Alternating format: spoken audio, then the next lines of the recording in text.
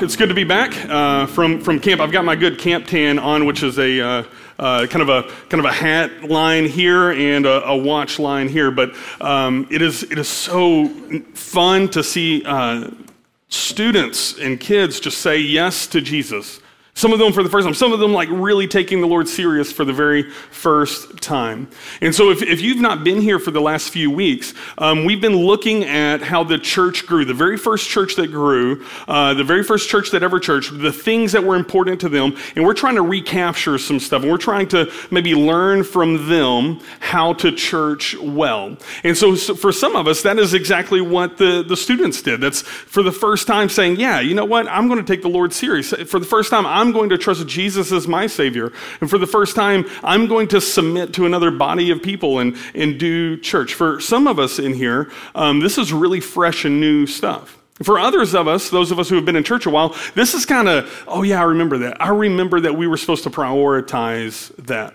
If you've ever been in a church that, I don't know, maybe had an argument or a problem, or there was some big dispute and it was time to leave, maybe somebody in here or online on our live stream, maybe somebody has been in a church at a moment and the church hurt them. The church had some dysfunction. I've got good news for you. We're going to read about the first church that ever church handling the first problem that ever problemed because it was kind of a big one and they handled it well. So maybe we can learn a thing or two from that. But let's recapture kind of where we are. When the church forms, there's just the apostles. And the apostles go out with the gospel and they share the word. And it says that 3,000 people began to church after that. That 3,000 people in the city of Jerusalem started churching. And the things that they prioritized are things that we also prioritize here at Carpenter's Way. They listened to what God was doing amongst the people. They submitted prayers for each other. They would pray for each other, which means that they would bring their problems into the room and say, you know what, I'm really struggling with X, Y, and Z. Will you pray for me? And so they prayed for each other. They looked at what the apostles were teaching, or what we would do is that we would open up the New Testament. Of course, this is happening before the New Testament is written. And they're like, well, whatever the Lord is teaching us, we're willing to follow. And they prioritized the message of Jesus, specifically the message that Jesus not only died on the cross, but that he's alive and well, that he was resurrected. And last week, if you were here, we even looked at, there were other people who claimed to be the Messiah. And the difference between those people who claimed to be the Messiah and the Jesus that we worship today is this. Those people died and they stayed dead. Our Savior is a risen Savior, the risen Messiah. He died on the cross, a criminal's death, and he was raised again. And nobody could stop what Jesus was doing as he was growing his church through thousands and thousands of people. And up until this point, we've read that Peter and John and the rest of the apostles, they would just boldly, with fearlessness and courage and joy, just talk about Jesus. They would go wherever people were, and people would say, tell me more about your Savior, tell me more about your Jesus. And they talked about Jesus because they prioritized, if Jesus is risen from the dead, that means that forgiveness of our sins and peace with our God is possible. This is great news for everybody. And so the church grew.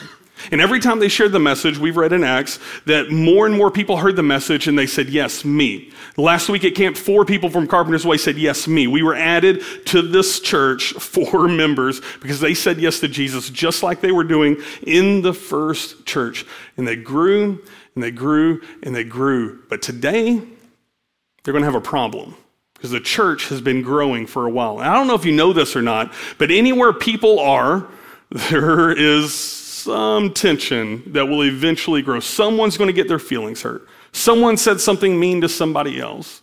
Somebody wasn't invited to that one potluck, which, I mean, can we just have a moment of thanks that we don't really do potlucks here?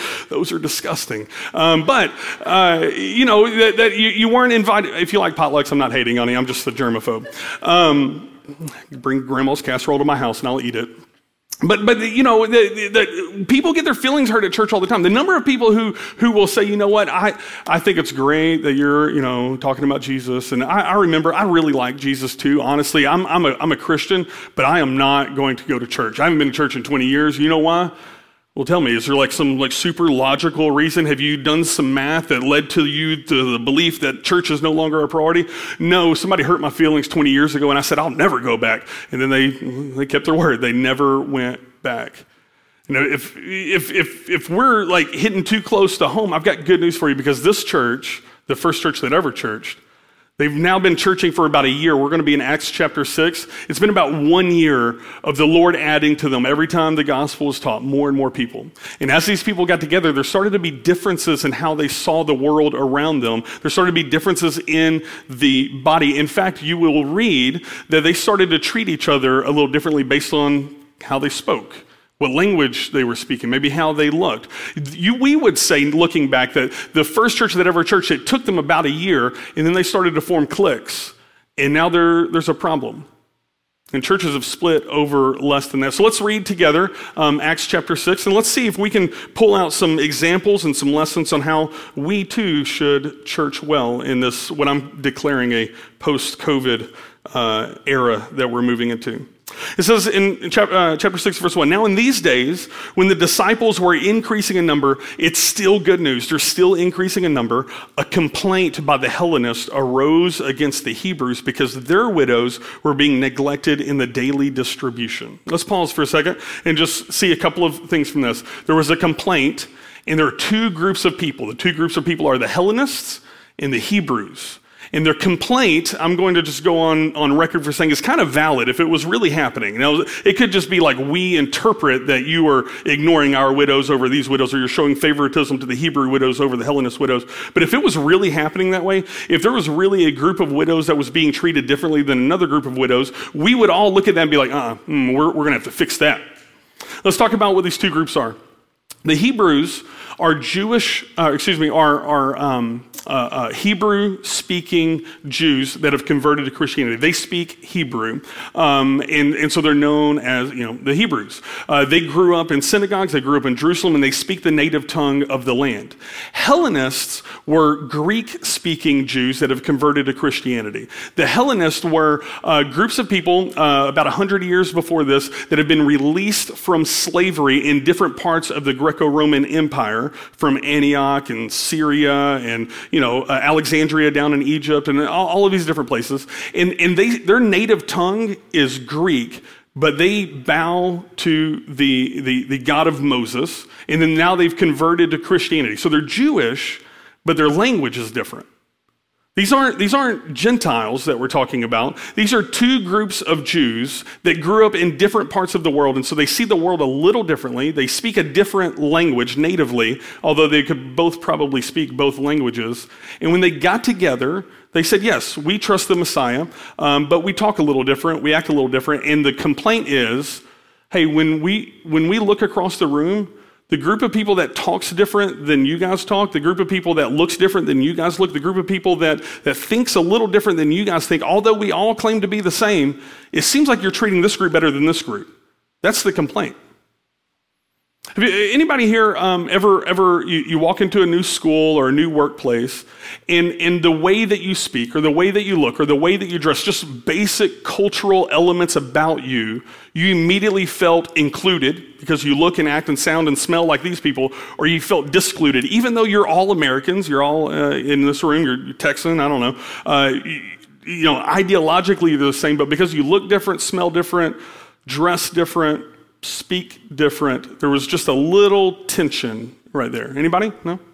Maybe? And so the complaint is, you're treating these people better than these people. And so they take this complaint and they go straight to the apostles. The apostles have been running the show all this point.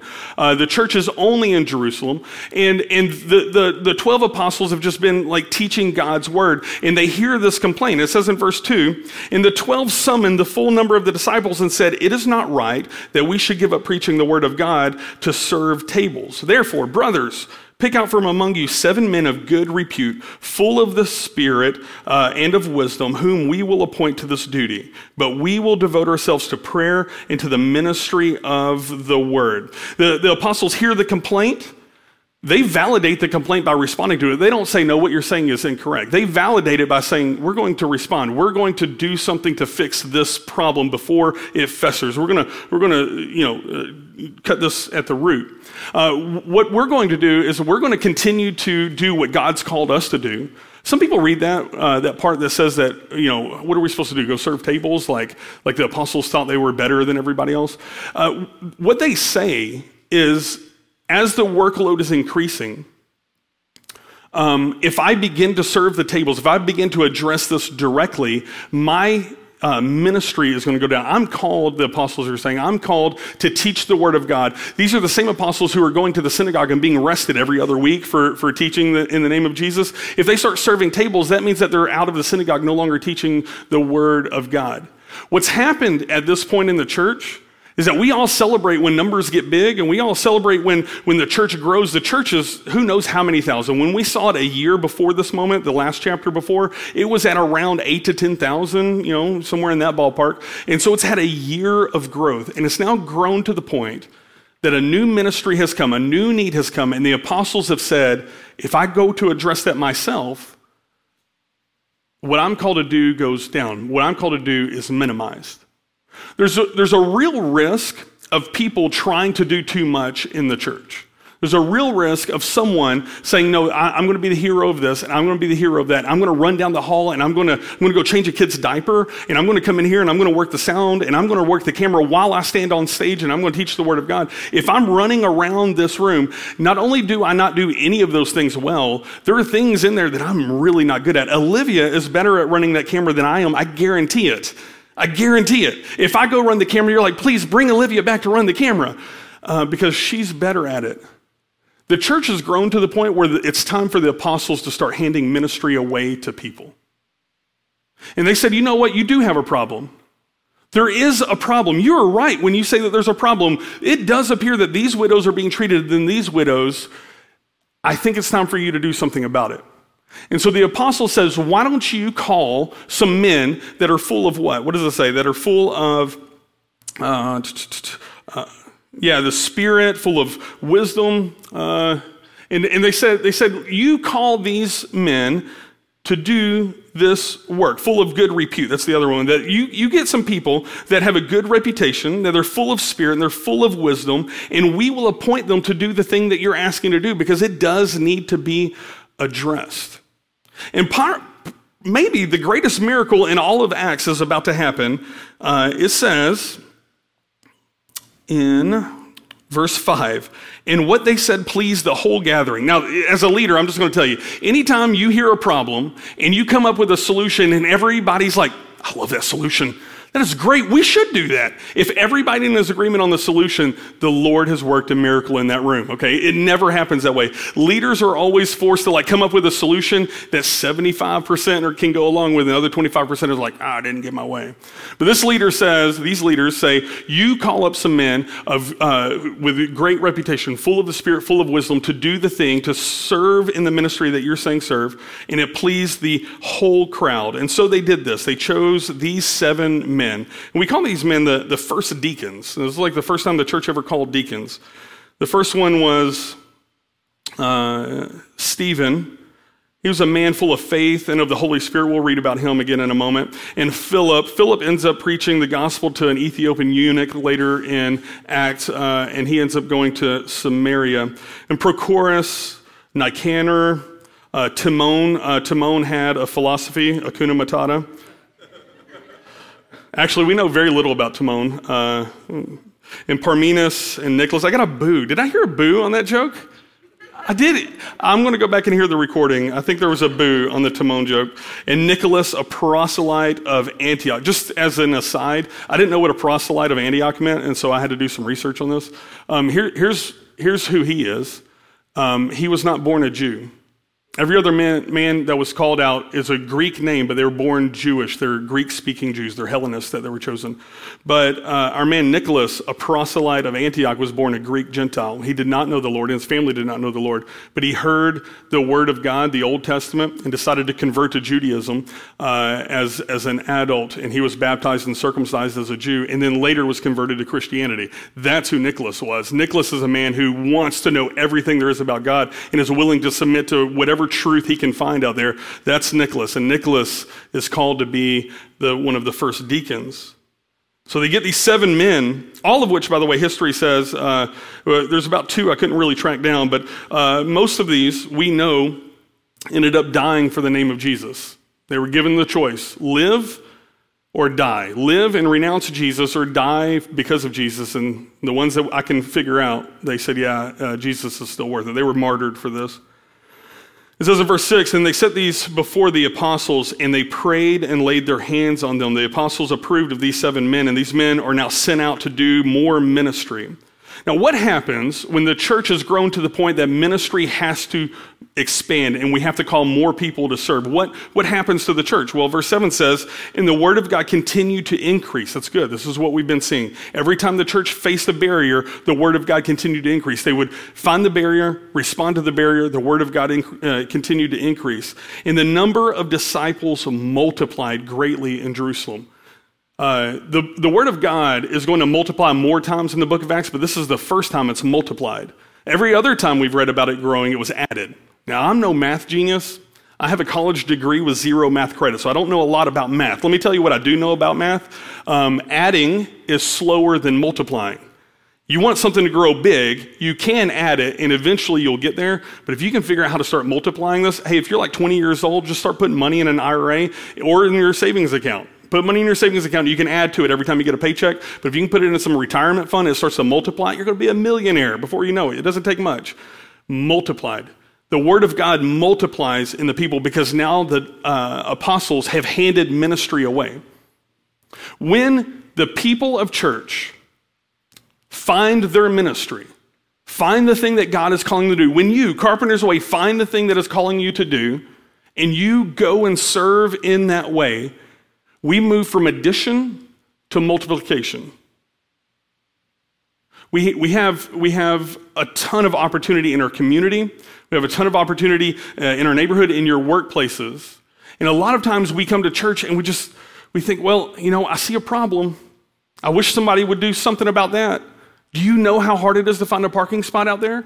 I wish somebody would help with that. Do you know that it's really hard to, check in? I wish somebody would help with check in. I wish somebody would, I wish. They saw a problem. They brought up the problem. The apostles said, yes, let's address the problem. And their way of addressing it was to equip people to serve, to equip people to do ministry. I believe that a growing church that is going to multiply, a growing community that's going to multiply in the faith, moves from addition to multiplication through handing ministry away and people saying, yeah, I'm going to find my ministry. I'm going to find the thing that the Lord is calling me to do, and I'm going to do it. It says they increased in number and the disciples multiplied greatly in Jerusalem, and great many of the priests became obedient to the faith. Now, this is the first time any Jewish priest is registered as coming to the faith. When the Hebrews, the apostles, hand ministry to the Hellenists, the Greek-speaking Jews, to go address the Hellenist problem of these people not being treated right, the Hebrew-speaking priests see that the gospel is moving, and it says that a great many of the priests became obedient to the faith.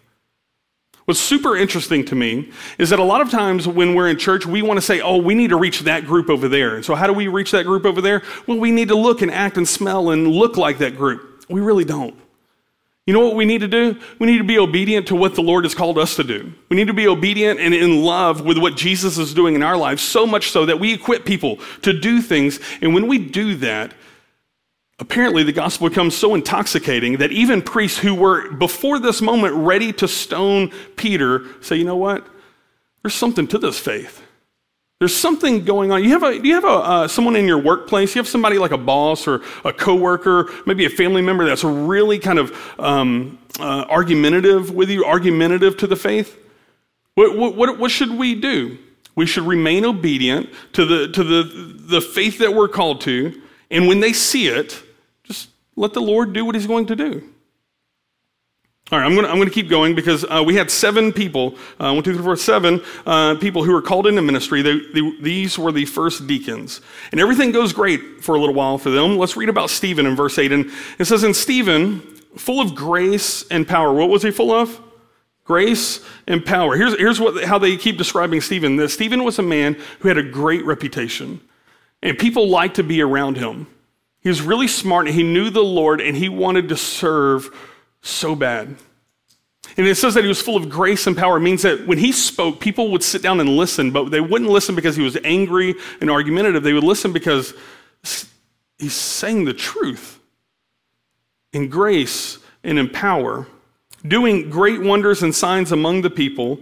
And And it says, and then some of those who belonged to the synagogue of the freedmen, as it was called, and of the Cyrenians, and of the Alexandrians, and of those of Cilicia and Asia rose up and disputed with Stephen. Remember, Stephen, he was called because he was a Greek-speaking Jew. He was a Hellenist. And after he was called, and after him and the rest of them were doing their work, it was the Hebrew-speaking Jews who were like, I want to know the Lord. And so they became obedient to the faith. These people who rose up against Stephen were his own people, the Greek-speaking Jews, the Hellenists. The synagogue of the freedmen was full of Greek-speaking Jews. It's a funny thing whenever you decide, like that 15-year-old girl decided, to draw a line in the sand and make Jesus a priority. And you cross over, and you have everything about you is prioritized on. I think I'm called to something. I think I'm called to do something bigger. I want to be a part of it. And everybody who talked like you and looked like you, smelled like you, dressed like you, all of the people that didn't cross that line, they get a little frustrated by that sometimes. You know, the camp speaker, he was telling the students, you know, you're going to go to school, and faith is a priority to you, and you're going to have friends who remembered what you were like, and they're going to try to bring you down. And that's a great message to tell teenagers, but don't we all need to hear that? Isn't that true of us too? That when we decide to prioritize the Lord, there's always like a group of people that kind of want to bring you down, and it's usually the group of people that we used to hang out with, who remembered how much fun it was when we were hanging out and you weren't making the Lord a priority. That's who's coming against Stephen right now. The synagogue of the freedmen was full of Greek-speaking Jews whose parents were released from slavery. They were held as slaves, like in Antioch and the one with the volcano. Can't think of that island. Anyway, that's their background. And now Stephen is telling them, like, you guys want hope. The Messiah has come. Jesus, the one whom we've been looking for, has come. And they have now come against him to dispute him. And in verse 10, it says, but they could not withstand the wisdom and the spirit with which he was speaking. Everything that came out of Stephen's mouth was full of wisdom and grace. It was full of the Spirit. And it was speaking to them. And they could not come up with a defense, an argument against them. So what they did is that they, in verse 11, they secretly instigated men who said, we have heard him speak blasphemous words against Moses and God. And they stirred up the people and the elders and the scribes. And they came upon him and seized him and brought him before the council. And they set up false witnesses who said, this man never ceases to speak words against this holy place and the law. For we have heard him say that this Jesus of Nazareth will destroy this place. He never said that. He will destroy this place and will change the customs that Moses delivered to us. They just come up with lies. They're going to try to ruin his reputation. They get everybody around him to come up against Stephen. What does Stephen do? Stephen's like, no, you guys have it all wrong. Let me tell you, no, that's not me at all. He does not defend himself one time. What we're going to read in just a moment is the first time anyone said yes to Jesus all the way to the point that their life was on the line. And he's going to be killed because he chooses Jesus. And he's going to be the first martyr Christianity sees. And he's standing in a room, and everybody around him is lying. People are saying that he said things. People are saying that they've seen him do things that he never did, and he never defends himself. He never speaks up in his own defense. Here's what they said in verse 15. It says, and gazing at him, all who sat in the council saw that his face was like the face of an angel. As these problems came up, it didn't rock him, it didn't shake him, it didn't mess him up. He's just peacefully listening to people spew lies and hatred about him, these lies that he knows could lead to his death. So I'm going to fast forward. I'm going to paraphrase the entire next chapter, or most of it, because what we have is the judges, the priests say, okay, Stephen, what do you have to say for yourself? And so Stephen begins to open his mouth, and instead of giving a defense of what he has and has not done, all he does is share the gospel again. He starts with Abraham, goes to Moses, talks about being enslaved in Egypt, which these guys, their parents were released from slavery. This is like a meaningful moment, being released from slavery. He talks about King David. He talks about Solomon. And he says, all of these men of our faith have been saying a Messiah is coming. Why do you not see that the Messiah has come? They've been promising that a Messiah is coming, and yet they were ridiculed. And every prophet who said Messiah was coming, everybody who said Messiah was coming is killed. And here I am saying Messiah has come. Are you serious? Do you see the truth here? Verse 51. He ends his speech with this. He says, you stiff-necked people, uncircumcised in heart and ears, you always resist the Holy Spirit. As your fathers did, so do you. Which of the prophets did your fathers not persecute? And they killed those who announced beforehand the coming of the righteous one, whom you have now betrayed and murdered. You have received the law as delivered by angels and did not keep it. He's saying, you guys know the Old Testament and you know how this ended every time. And you know judgment came from the Lord. Turn back now, repent. He's giving them the clearest option. You ever have people in your life that you want to know the Lord? You want to know peace, and you believe that peace is found in the Lord, and you pray for them to have peace. You want for them to have hope in their life. You want for them to have a future. You want for them to have peace with God, and it just tears your heart apart that they just don't connect the dots. Had a little girl just a few nights ago at camp.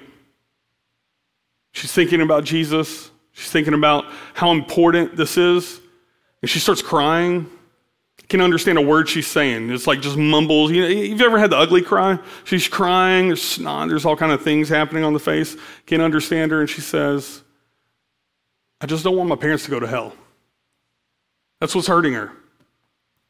This guy, he's pleading. He's like, don't you see this? We're repeating it over and over again. You keep repeating the same mistakes, yet there's a way out, and the way out is Jesus. Don't you hear this, people? They don't hear it. Verse 54 says this, now when they heard these things, they were enraged, and they ground their teeth at him. I've been so mad that I've ground my teeth. I've never ground my teeth at someone. Have you ever done that? Maybe my kids, I don't know. Like you get so mad, they're talking back, you grind your teeth at them. No, I don't know. They ground their teeth at him. But he, Stephen, full of the Holy Spirit, gazed into heaven, and he saw the glory of God and Jesus standing at the right hand of God. And he said, behold, I see the heavens open and the Son of Man standing at the right hand of God. I've been in the room 3 times when 3 people have died, and maybe some of you have done this. I know some hospice workers have talked about this. There's this moment at the end of life where, the veil or there's something that happens. My grandfather was talking about people that he was seeing that have died. I don't know if that happens for everybody, but Stephen, as he is approaching his death, says that he looks into heaven and he sees God. He sees Jesus standing at the right hand of the Father, and he starts telling these people who are grinding their teeth at him, I see Jesus. He's standing at the right hand of the Father. And it says in verse 57, but they cried out with a loud voice, and they stopped their ears. They are done listening to this guy. They stopped their ears, and they rushed together at him. Then they cast him out of the city and stoned him. And the witnesses laid down their garments at the feet of a young man named Saul. If I'm making the movie for this, when we get to this part and you're going across the crowd, the whole crowd has gathered and they're running outside. They're getting ready to take on Stephen. They got rocks in their hand, but their jackets are getting in the way. We've got to get this jacket off. You want a good swing, right? And we're going to lay this jacket at the feet of this kid who's just listening to everything that's going on. He's been there for the whole thing. It's this kid named Saul. If I'm making the movie, I zoom in on Saul's face, and it would be such a famous face, like you would know something impending is about to happen. Because this kid Saul sees everything that's going on, and he sees them kill this man Stephen, and for him, this becomes a marked moment. This is how we do church. He looks around at his brothers, the Hellenists, the Greek-speaking Jews. Oh, when we don't like what we have to hear, when we don't like this, we just go at them with everything we've got. We grind our teeth at them when we plug up our ears, and we just go at them. It turns out, church, listen, it turns out that no matter how you church, indisputable truth, someone's watching you church, and they're learning how to church from you. If we become a group of people that are kind of backbiting and just kind of, just argumentative, the next generation will watch that and think, oh, that's just how you church. Saul is watching these men and women that he's done, church with at the synagogue for his entire life. Men and women that he's loved, men and women that he's done life with, just angrily going after Stephen, plugging up their ears and not listening to anything he has to say. And as they're going to get their pitching arm ready, they're laying their coats at his feet so that they can get a good swing in, and Saul is just taking notes. Church, I hope that we're leaving some legacy behind that's better than that. I know that we are.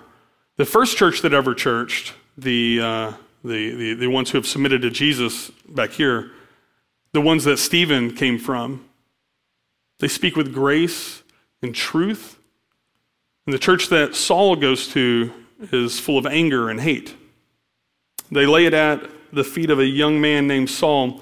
And as they were stoning Stephen, Stephen calls out and he prays. He says, Lord Jesus, receive my spirit. And falling to his knees, he cried out with a loud voice, Lord, do not hold this sin against them. I wonder if Saul took note of that too. You get hit with a rock, God forgive him. Stephen, he probably knew these guys. He probably grew up with them. These are probably friends that he had in town. This is not a huge community. And people that were his friends before are now picking up baseball-sized rocks and hitting him in the head with it. And he says, God, forgive them. Jesus, please forgive them for that. Please forgive them. God, will you forgive them? Please forgive them. The world hurts. I'll be honest with you. As a Christian, sometimes we get hit with rocks from people that we really, really love. And it's easy to get angry. It's easy to defend our position. It's easy to maybe pick up that rock that just hit you, that word that just hit you, and thunk, just like toss it back. That's good. You think it feels good in the moment. It never feels good. Stephen, he was selected because his reputation was so strong, and the scriptures say that he was full of wisdom. He was full of grace and power. And when he's hit by a rock by his best friends, Jesus, forgive them. Please forgive them. He just took his licks. He never defended himself, and he just keeps taking his licks. Please forgive them. It says, and when he said this, he fell asleep. And some people say that this is just like a euphemism. He finally died. I think that the Lord blessed him by just take a nap. And we'll let him continue throwing the rocks, but you're not even there to feel the pain anymore. You're not even there. And that's how the first Christian who ever raised their hand for Jesus and said, I would choose Jesus over my very life, lost his life as a martyr for the gospel. His name was Stephen.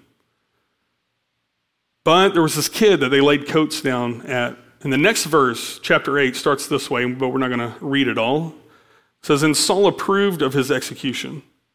The kid watching this happen sees Stephen take his licks and says, yep, I approve of what just happened.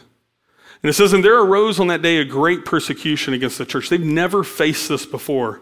The first church that ever church has never been treated so badly as they're about to be treated. And they were all scattered throughout the regions of Judea and Samaria, except the apostles. The apostles stayed behind Jerusalem, but the rest of the Christians, they scatter to Judea and Samaria, which sounds like really, really bad news, except the Lord said in chapter 1 of Acts, hey, I want you to take my message from Jerusalem into all of Judea, into all of Samaria, and all of the world. And they've been sitting on their hands for the last year just growing in Jerusalem. And it turns out the Lord uses this tragedy to move the gospel to where he wants it to go. But for now, I just want to kind of close as we look at the first church that ever churched, the first time they mourn a death, the first time the church has to have a funeral because someone raised their hand for Jesus, the first time it got really serious real quick was a year into their church. And as we move into our post-COVID world and we learn our lessons of how to church well, I want to see just a few things. I want to talk to anybody who's ever been in a church that they were mistreated, where there's a problem, whether that be here or you came here because there was a problem. If you're in a church that hasn't met your family's needs, you haven't identified a problem. You've identified an opportunity. As long as Jesus is the priority, that problem, every problem, is an opportunity. The widows were being mistreated in that first church, and it would have been easy for the Hellenists to be like, you know what, I'm done, I'm out. I'm going to go over here. We're going to start our own church. I'm done. I'm out. Church isn't for me. You're mistreating my widows. Instead, what they said was, hey guys, we've got a problem. They brought the problem up in an open dialogue. The other thing that sometimes happens at churches is when there's a real problem, and someone in the church raises their hands like, hey, we've got a problem, somebody do something, the leaders dismiss that. Now, I've been in churches where that's happened, where the leader hears the problem, analyzes it, and it's like, yeah, it's not really, I'm not going to deal with that right now. I'm not a strong enough leader. I'm not going to deal with that right now, and they dismiss that. The first church that ever church said, we have a problem, and the leader said, you're right, we have a problem. But because Jesus is the priority, we're going to figure out what we're supposed to do right here, right now to make this happen. If our problem is the priority, then we talk about our rights, we talk about what we deserve, we talk about how we were mistreated. But if Jesus is the priority, we talk about, well, what's the next step? Where do we go from this point to get where we need to be? Because if this continues, if this problem continues to grow, Jesus will no longer be the priority for these people. The gospel will be hindered. But because Jesus was the priority in the people who had the problem, and Jesus was a priority with the leaders who wanted to solve it and move the gospel forward, it says that the word of God increased and people were multiplied. Multiplication happens because it was actually an opportunity for the gospel to address a real root problem. The real root problem was this. There were two groups of people with two different cultures being treated two different ways, but the gospel says, in Christ we're one. In Christ there is neither Jew nor Gentile. In Christ there is neither male nor female. In Christ there is neither slave nor free. In Christ there is neither black nor white. In Christ there is neither P&G nor Nederland. In Christ, the banner of Jesus makes us one people. We should act like it. And if we find out for any reason that we're not acting like it, hey guys, we've got a problem. Jesus isn't the priority in this situation. How can we make Jesus a priority? Leaders, listen to the problem. Leaders say, okay, you're right, that is a problem. We need to address that. Leaders address it. And at the end, Jesus is celebrated because of the problem instead of families just up and leaving church. If you've been hurt by a church and you're here because of that, I'm so sorry that that's happened. I hope that you find healing. I hope that this church, this group of people that call Carpenter's Way home, bring just a different level of respect to you and where you've came from. But I'm going to tell you this. That problem could have been addressed if Jesus was a priority in all parties. And whatever happens, just know this. When a church grows and people show up, problems will arise. There's no way to prevent it. But problems are only problems if Jesus isn't a priority. But if Jesus is a priority, problems are opportunities for the gospel to address it, for the gospel to grow, for the gospel to serve your family. The second thing is this, is that when you learn to church well, you'll always find your ministry. When you learn to church well, you're going to realize that there's a need that you are specifically gifted, talented to address and to do. Some of you pray like nonstop. Like you are the word warrior is used a lot, like prayer warrior. You're the person who, like, when you pray, it's like a 30-minute and you could have gone longer, but like you're late for work a little bit. Like you're sitting in the parking lot, you've been praying since you left your house, and you're a prayer. And you say, well, what's my ministry? We've got people here that need your prayer. Will you pray for a kid going to camp next week? Will you pray for one of these staff members who are pastoring in the children's department? Will you pray for the student ministry? Will you pray for the church? Will you pray for the elders? Will you pray for our community that the gospel would be not just added, but multiplied in this community? You are a prayer warrior, then that is your ministry. You love coffee. Go make some coffee. You see a problem. You're like, hey, we've got a problem. I noticed that these signs, they really should be out an extra 10 minutes early. Well, the apostle said, you're right, you do have a problem. Let's do something about it. Those who see the problem, usually are the ones uniquely gifted to address the problem. Ministry is not a spectator sport.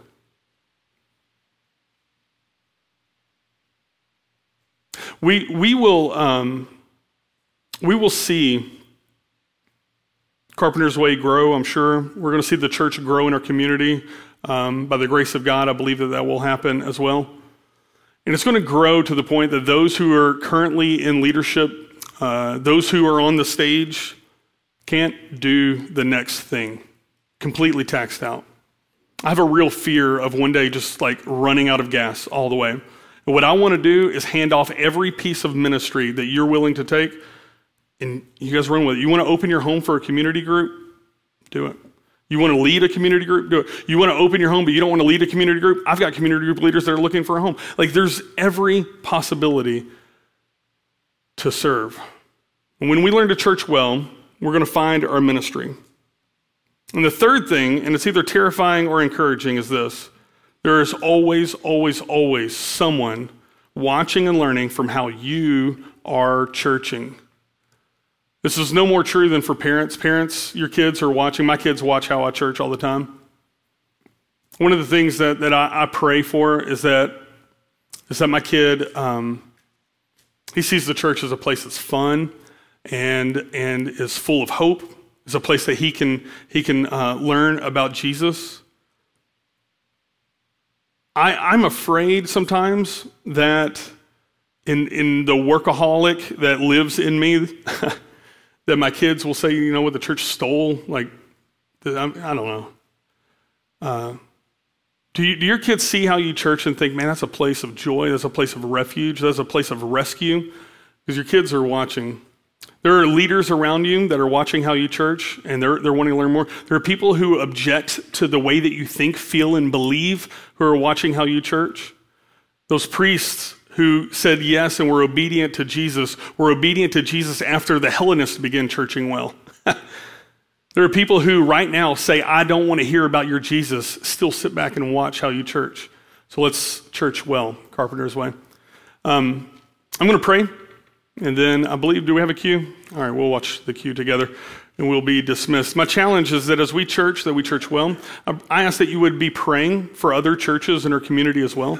When you drive down the road, do you pass any churches on your way to church? Do you pass any churches on your way to Carpenter's Way? I would ask you that you would just begin bowing in prayer for that church and ask that the Lord would move as they worship, that the Lord would move through their teaching as well. I want to see the gospel multiplied in Mid-County. I don't want to see it added to. I want to see it multiplied, and we can pray for other churches. Let's pray together. Father, we give you glory, and we thank you for the gospel, the banner that is worthy of our lives. Pray, Lord, that we live up to the challenge, and that as we learn to church, Lord, that you would fill us full of grace and hope and power and peace. God, that we would be a people group with a great reputation. And that as others lob their stones at us, give us the courage to forgive them. As others bring lies and anger against us, may we just point them to Jesus. Father, may you get the glory instead of us. And may we church well. Lord, we pray that you would transform our community, and we pray that you bring hope to Carpenter's Way and hope to Mid-County. We pray these things in Jesus' name. Amen.